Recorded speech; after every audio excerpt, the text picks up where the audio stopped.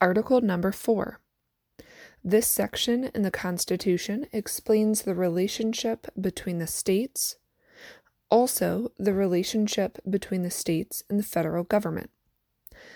This is an example of federalism and checks and balances.